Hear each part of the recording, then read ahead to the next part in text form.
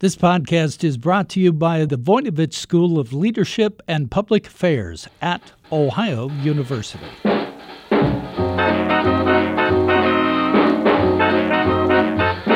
Hello, everyone, and welcome to Jazzed About Work, where we talk about everything that might have an impact on your career. I'm your host, Bev Jones. I'm an executive coach and an author, and my newest book is Find Your Happy at Work. Today, we're going to talk about executive coaching and how it is that a coaching style of leadership can change an organization's culture and improve employee performance and happiness. Our guest is Mark Capone, a retired Army colonel and a former brigade commander and chief of staff for the Ohio National Guard. Mark has 2 master's degrees and lots of other training related to leadership and management. And he's also an ICF certified coach. Mark will talk about what's involved in leadership coaching and what happens when leaders start acting more like coaches in their day-to-day work. He'll explain how a coaching culture tends to empower workers and promote well-being, collaboration, and much better conversations. And he'll offer tips that might help you ask supportive, coach-like questions. Mark, thanks so much for being here today. I'm so glad to have a chance to talk with you. And we're going to talk a lot today about executive coaching and the things it can do for an organization. But before we get into that, here on Jazzed About Work, we always like to hear our guest career stories. And yours is interesting and distinguished. Could you kind of tell us about how you got to where you are today as a leadership expert? Hi, Bev. Thanks. And I'm excited to be here with you today. And any conversation about executive coaching is one that gets me excited. So I look forward to our conversation today. I kind of raise my eyebrows when I hear the word expert on leadership. I think any expertise I might have is due to the help of a lot of folks who lifted me up as a leader throughout my journey, and quite frankly, from learning from things I messed up. So that's how we learn. That's how we learn. I've learned some hard lessons that way, but that's how I've learned. I was born and raised in Wheeling, West Virginia. I was a child of Appalachia, and my first taste of leadership was in 4-H, and kind of just naturally fell into being president of the 4-H club and learning how to do public speaking and things like that. So that's really, the beginning, I guess, of my journey, I'd say. I found my way to the beautiful university down in Athens, Ohio University, long time ago, and was on an Army ROTC scholarship. So while I was at OU, I was learning the fundamentals of Army leadership almost every day through one of the highest rated Army ROTC programs in the nation, by the way, was then, still is. And after I graduated from OU, I was commissioned into the Army, and I spent the next nearly 23 years there. And I had what we would have called in the military, a succession of organizational leadership assignments that started from small unit leadership. We called them platoons in the Army. I had about 40 folks in my platoon. Right out of college, I had 40 folks, and back then, a couple $1 million worth of equipment, which a couple $1 million back then was a lot of money. So a lot of responsibility, and from day one, was in a leadership role and progressed through platoon leadership, what we call company command, which was a company of about 120 or so folks in it, onto battalion command, which just same kind of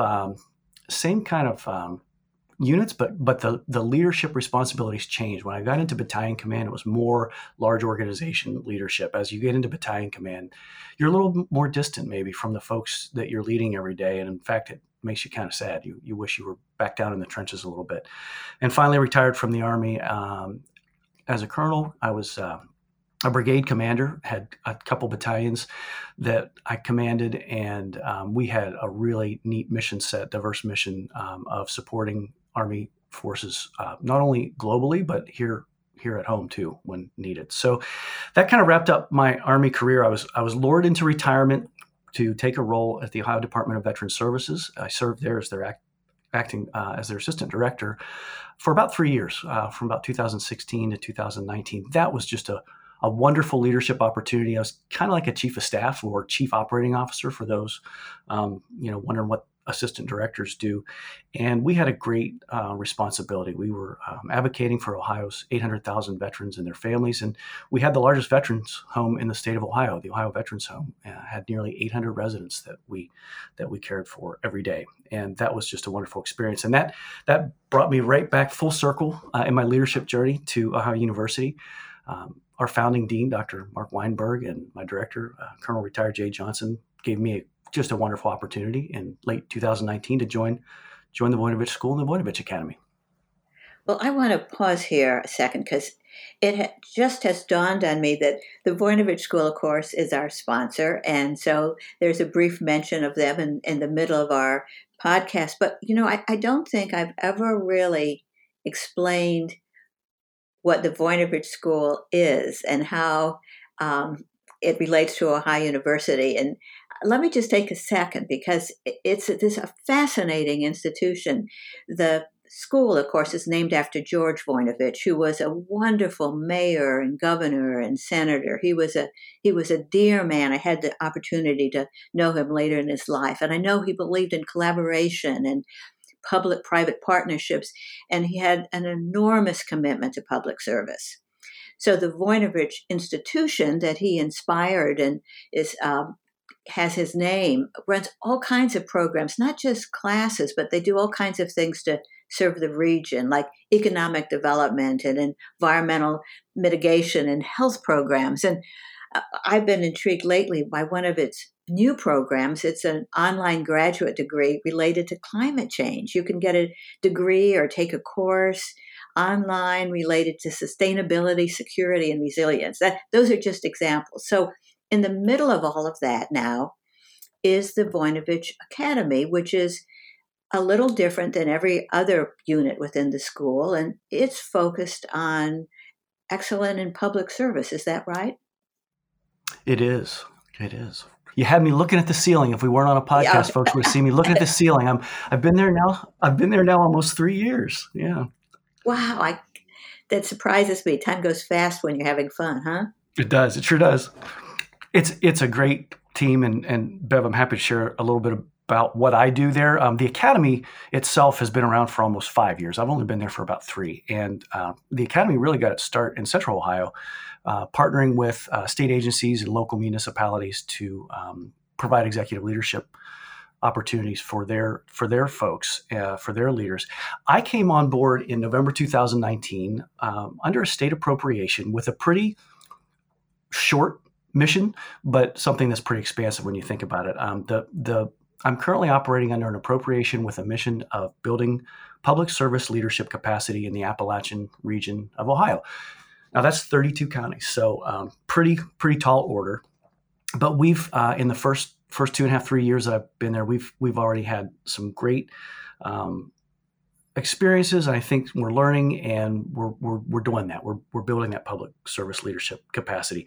The main things that we are doing right now, and we're kind of getting what we do a little bit more streamlined into what folks are asking for and what folks need. The first thing is we've got an annual cohort experience. We're into our 3rd year with that now. It's called Leading in Appalachia, and we bring in anywhere from 20 to 30. This year we've got 32 public service leaders from throughout the Appalachian region. We've actually got folks from 16 different counties out of the 32 Appalachian counties taking part this year.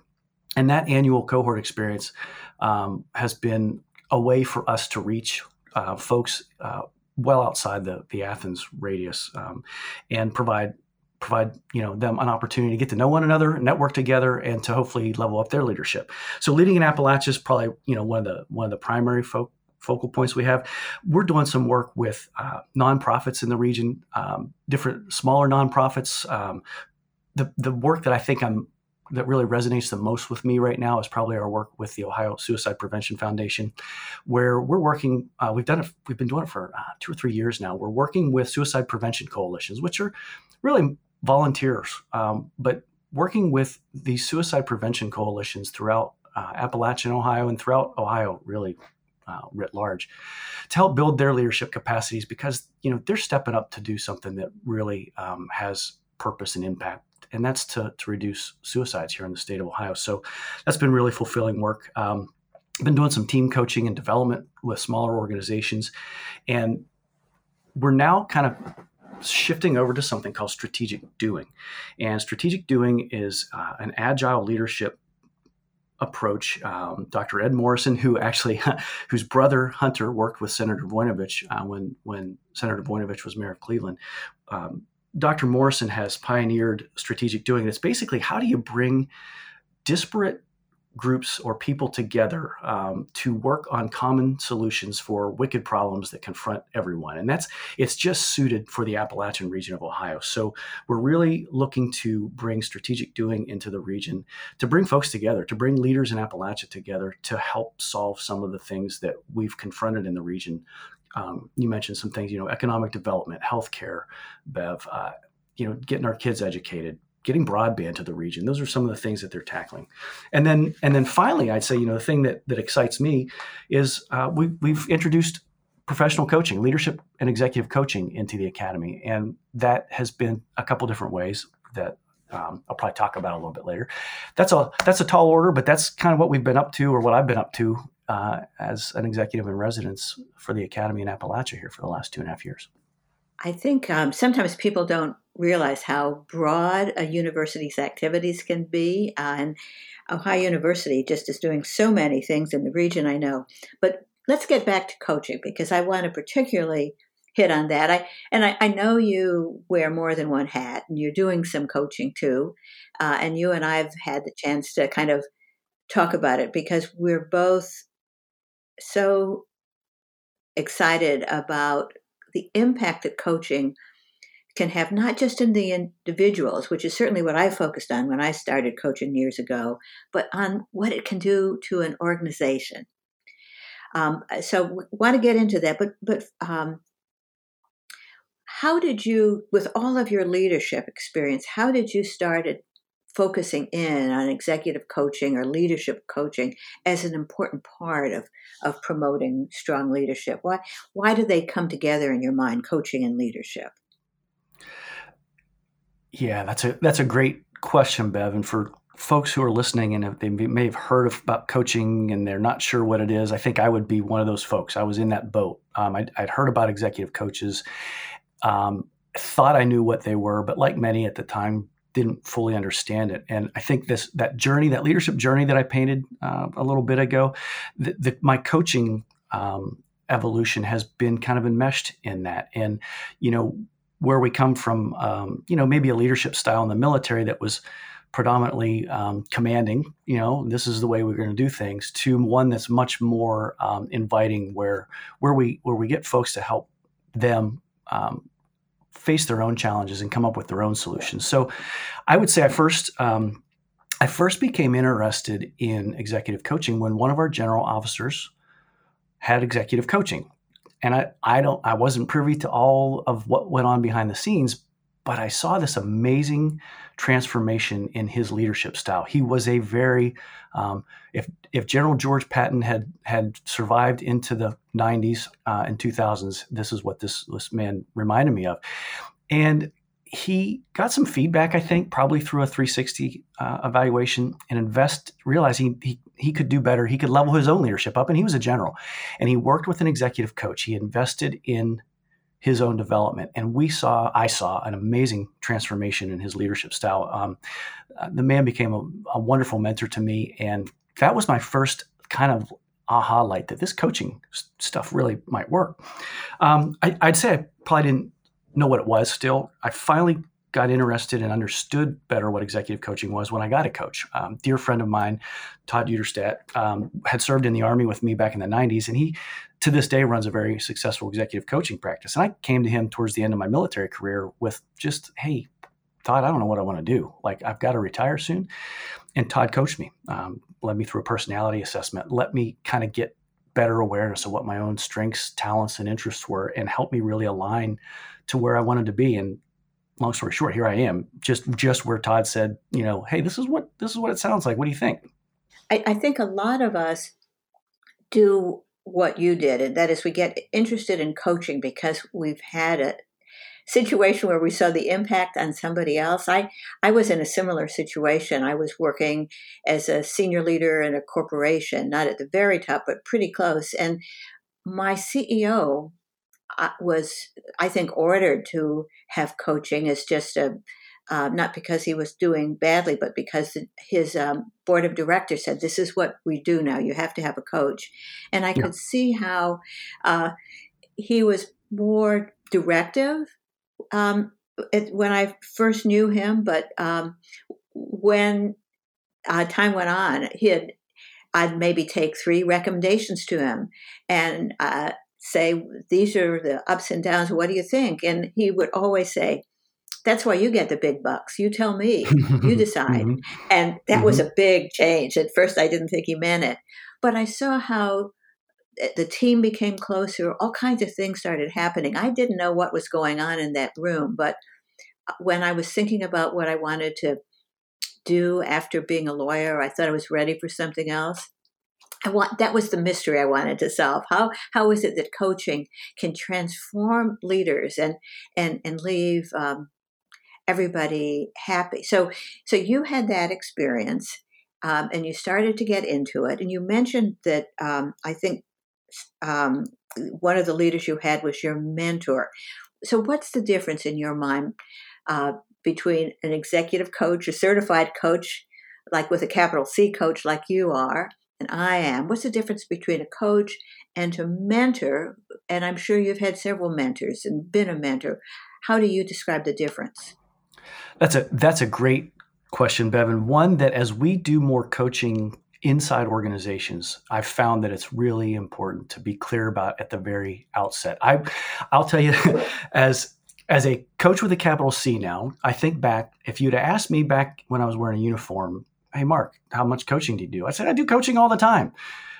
And what I was really meaning, and I didn't know it probably, was that I was mentoring all the time. And first and foremost, coaching and mentoring, as you know, Bev, can go hand in hand. And in a lot of cases, it's really, they complement one another quite well. Mentors, many of us have had, some of us have been.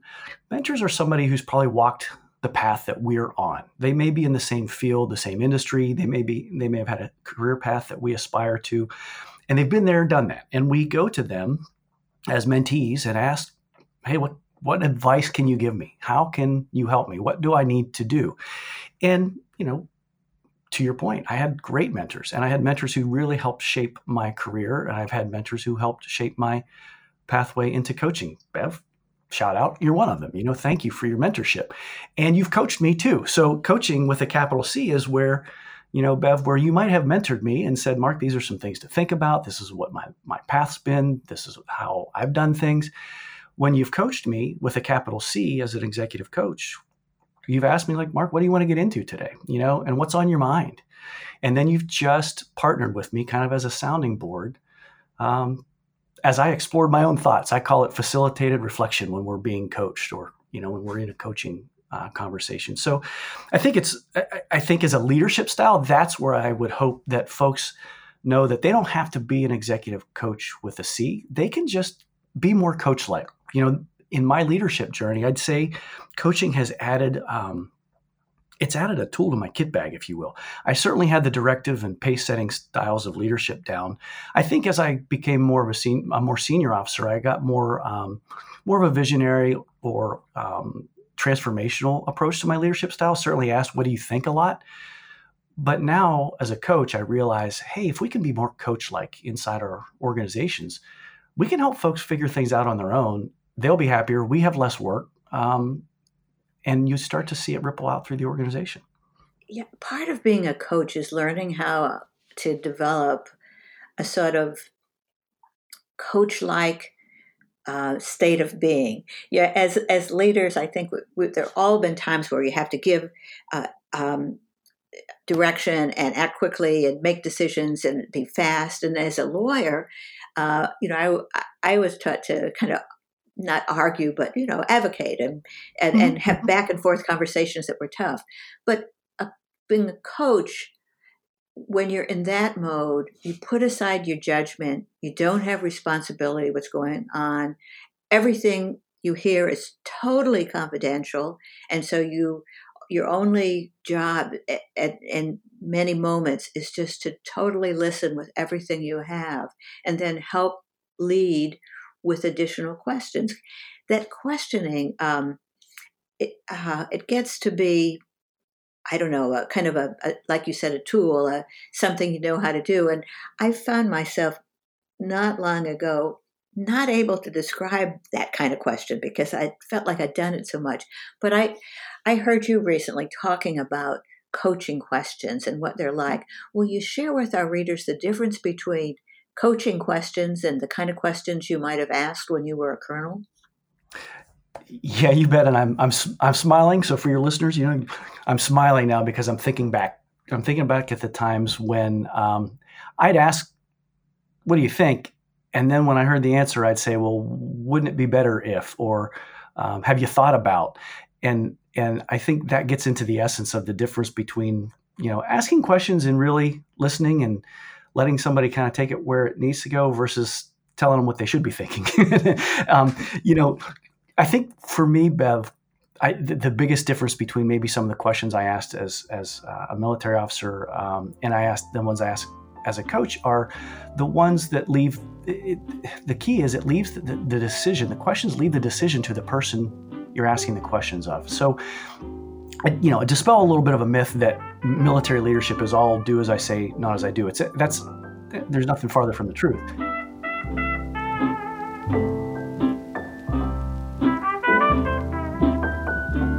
We'll be back with Bev after this brief message. Are you ready to make a difference in the world?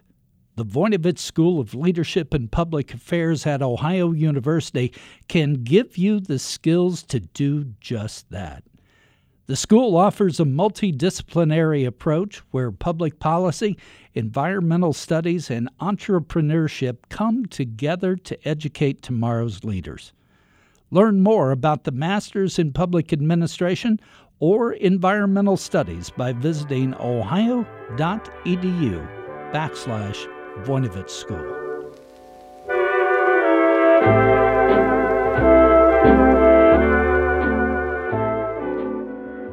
One of the things that is kind of mysterious to me about how coaching has evolved is how amazingly important it's been to an organization. When coaching started years ago, I think we were thinking of it as something for individual leaders. But what started to happen is that when a bunch of people within an organization were being coached, were kind of becoming comfortable with asking questions without having to be defensive or directive, it started to change the culture, right?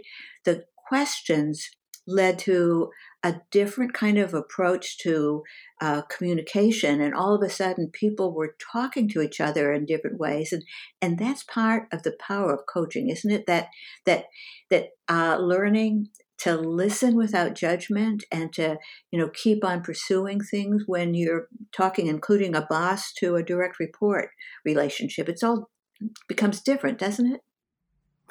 It sure does. It's where those what and how questions we ask as coaches or coach-like leaders make all the difference. We're not leading the person down a path that we want them to go on. We're letting them explore their own path and just allowing ourselves for a minute to not know the answer. Bev, it's hard sometimes, and I'll speak from my experiences as a leader. Sometimes we do know the answer, and it's just not always the best solution to splurt out the answer. Let the person come to the answer on their own, because that's where the magic happens. That's where the growth and development is coming, is when you just kind of allow yourself to be curious and not know and ask somebody some questions in a way that allows them to get to their best solution. That's development. That's professional development, leadership development. So, whether it's planned, whether your coach-like conversations in an organization are planned or whether they're on the spot, find the times to take a breath and realize, hey, we're not in a crisis right now. Let's just explore this a little bit and do it by asking some coach-like questions. And part of the coach-like questions is that the person who's acting as a coach is doing it without any kind of negative feeling, without any judgment, and a willingness to be positive and a sincere interest in the person who's talking. So if you kind of practice that approach, if a leader talks to a team member that way, the team member feels much more able to explore what they really want, what they want to do, and it gives a lot of support for the growth of the team member who has that kind of conversation regularly, doesn't it? It promotes growth and learning. That's absolutely correct, Bev. It's kind of like the secret sauce, and what we find now, and there's much more research today than there was maybe in years past about how that coaching effect takes place in organizations and the positive impact that it has. And, happy to share some thoughts on what happens what happens to a leader when he or she is coached, and then what happens maybe to the team. Well, what does happen? Helpful. Yeah, what does happen? It's kind of cool now because, and I say cool, it's cool because I've read a lot. You can read a lot of research and say, this is what happens. Now that I've been coaching folks for quite a bit of time, I'm able to see it and I'm able to get feedback. And so it kind of just lines up the research and the practice for me, right? And first, for the person who's being coached, what the research shows is that it can be immensely helpful for the leader who really wants to be coached, who wants to take part and invest in his or her growth and development.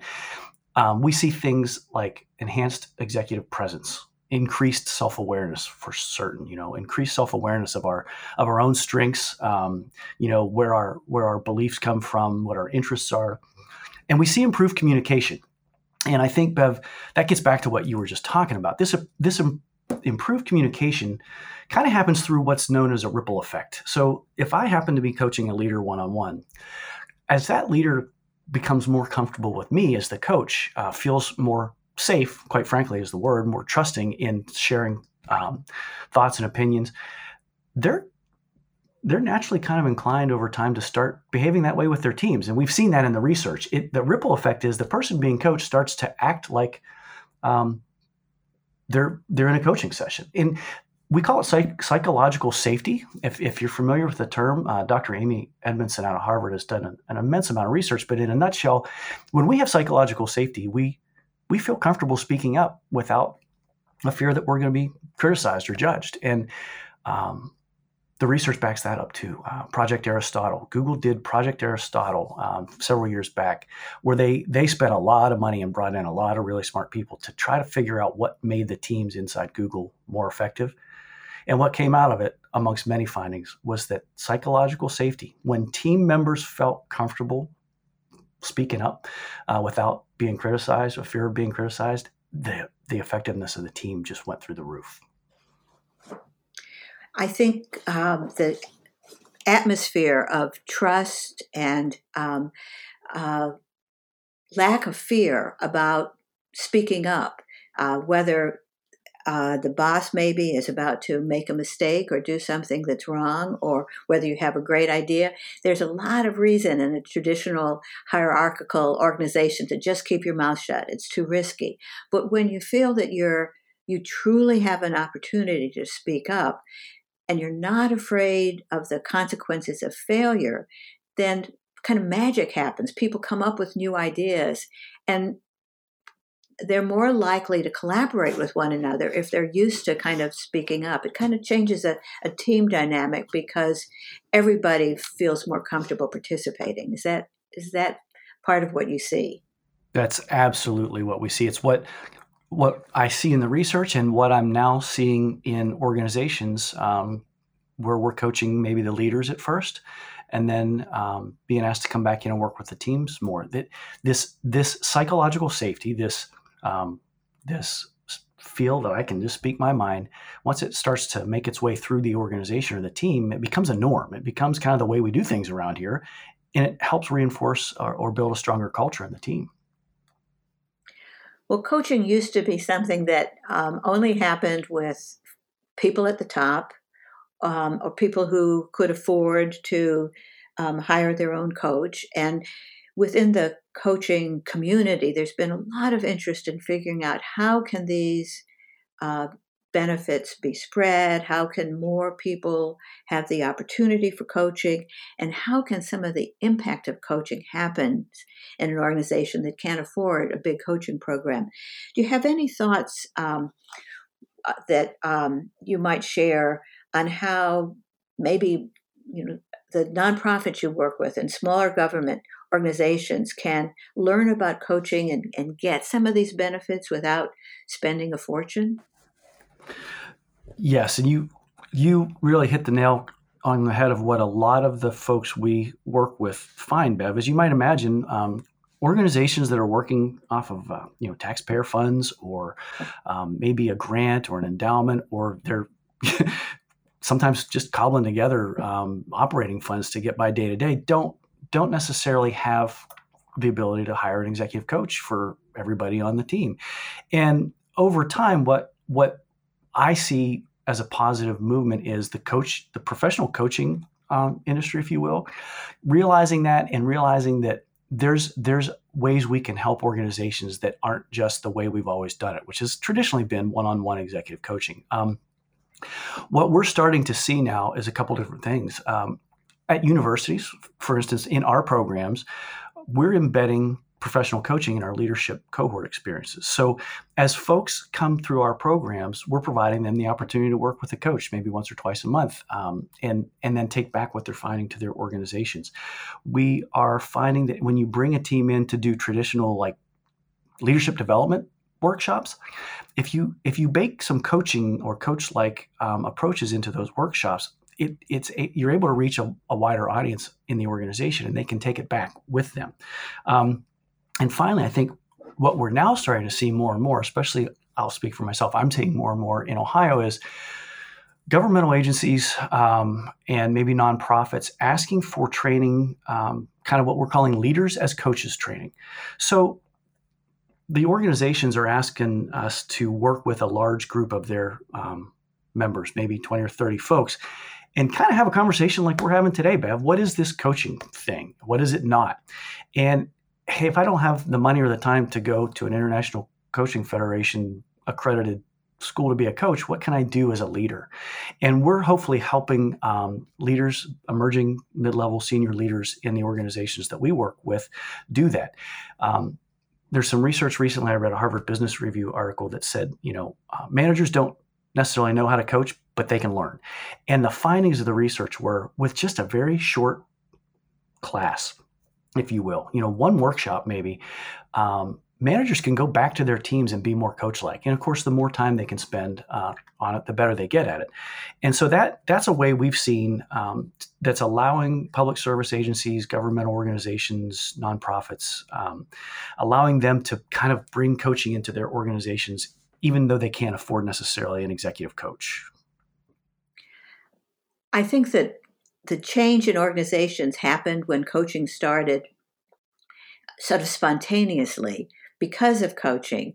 And now what we're trying to do is create those same kind of changes without having to go through doing it accidentally. And there's lots of opportunities out there. You mentioned the International Coaching Federation. They've got a great website with lots of info about coaching. Do you have any other suggestions for our listeners who might be kind of interested in coaching after hearing you, and where they might get started finding out about it?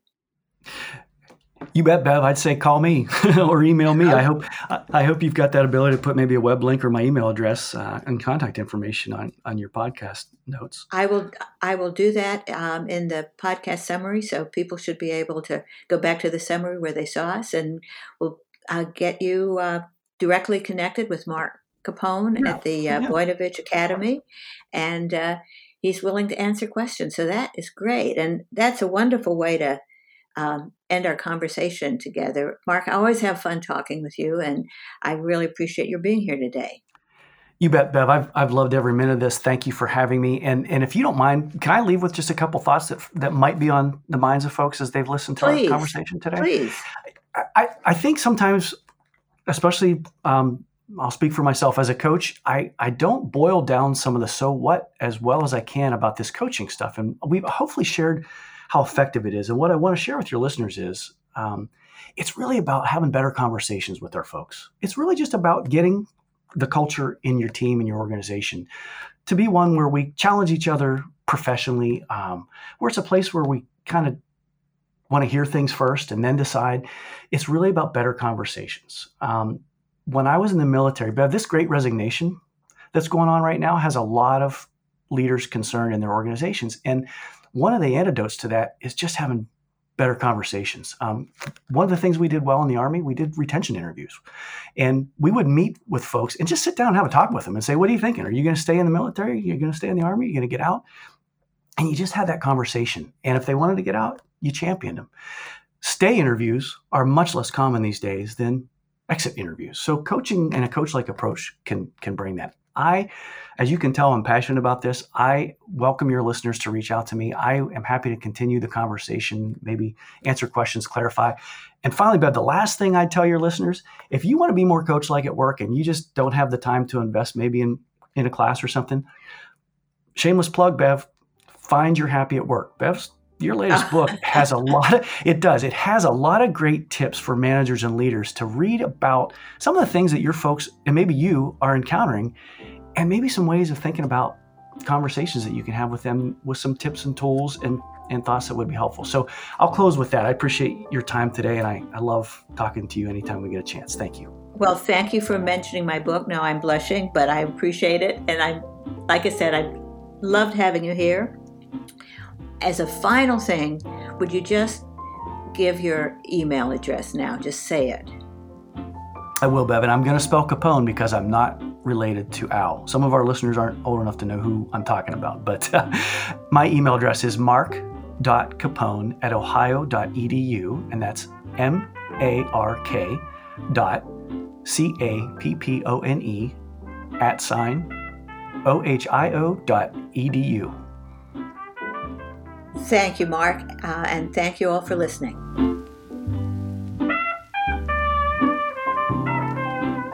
Today we've been talking with leadership expert Mark Capone about how a coaching culture can empower workers and transform an organization. This podcast is produced by WOUB Public Media. Adam Rich is our audio engineer. I'm your host, Beverly Jones, author of Find Your Happy at Work. Today's tip is that you can sometimes assist a colleague without solving their problems. You can be supportive by asking non-judgmental, open-ended questions and truly listening to their answers. Thanks for listening to us. Please tell your friends about Jazzed About Work and come back soon.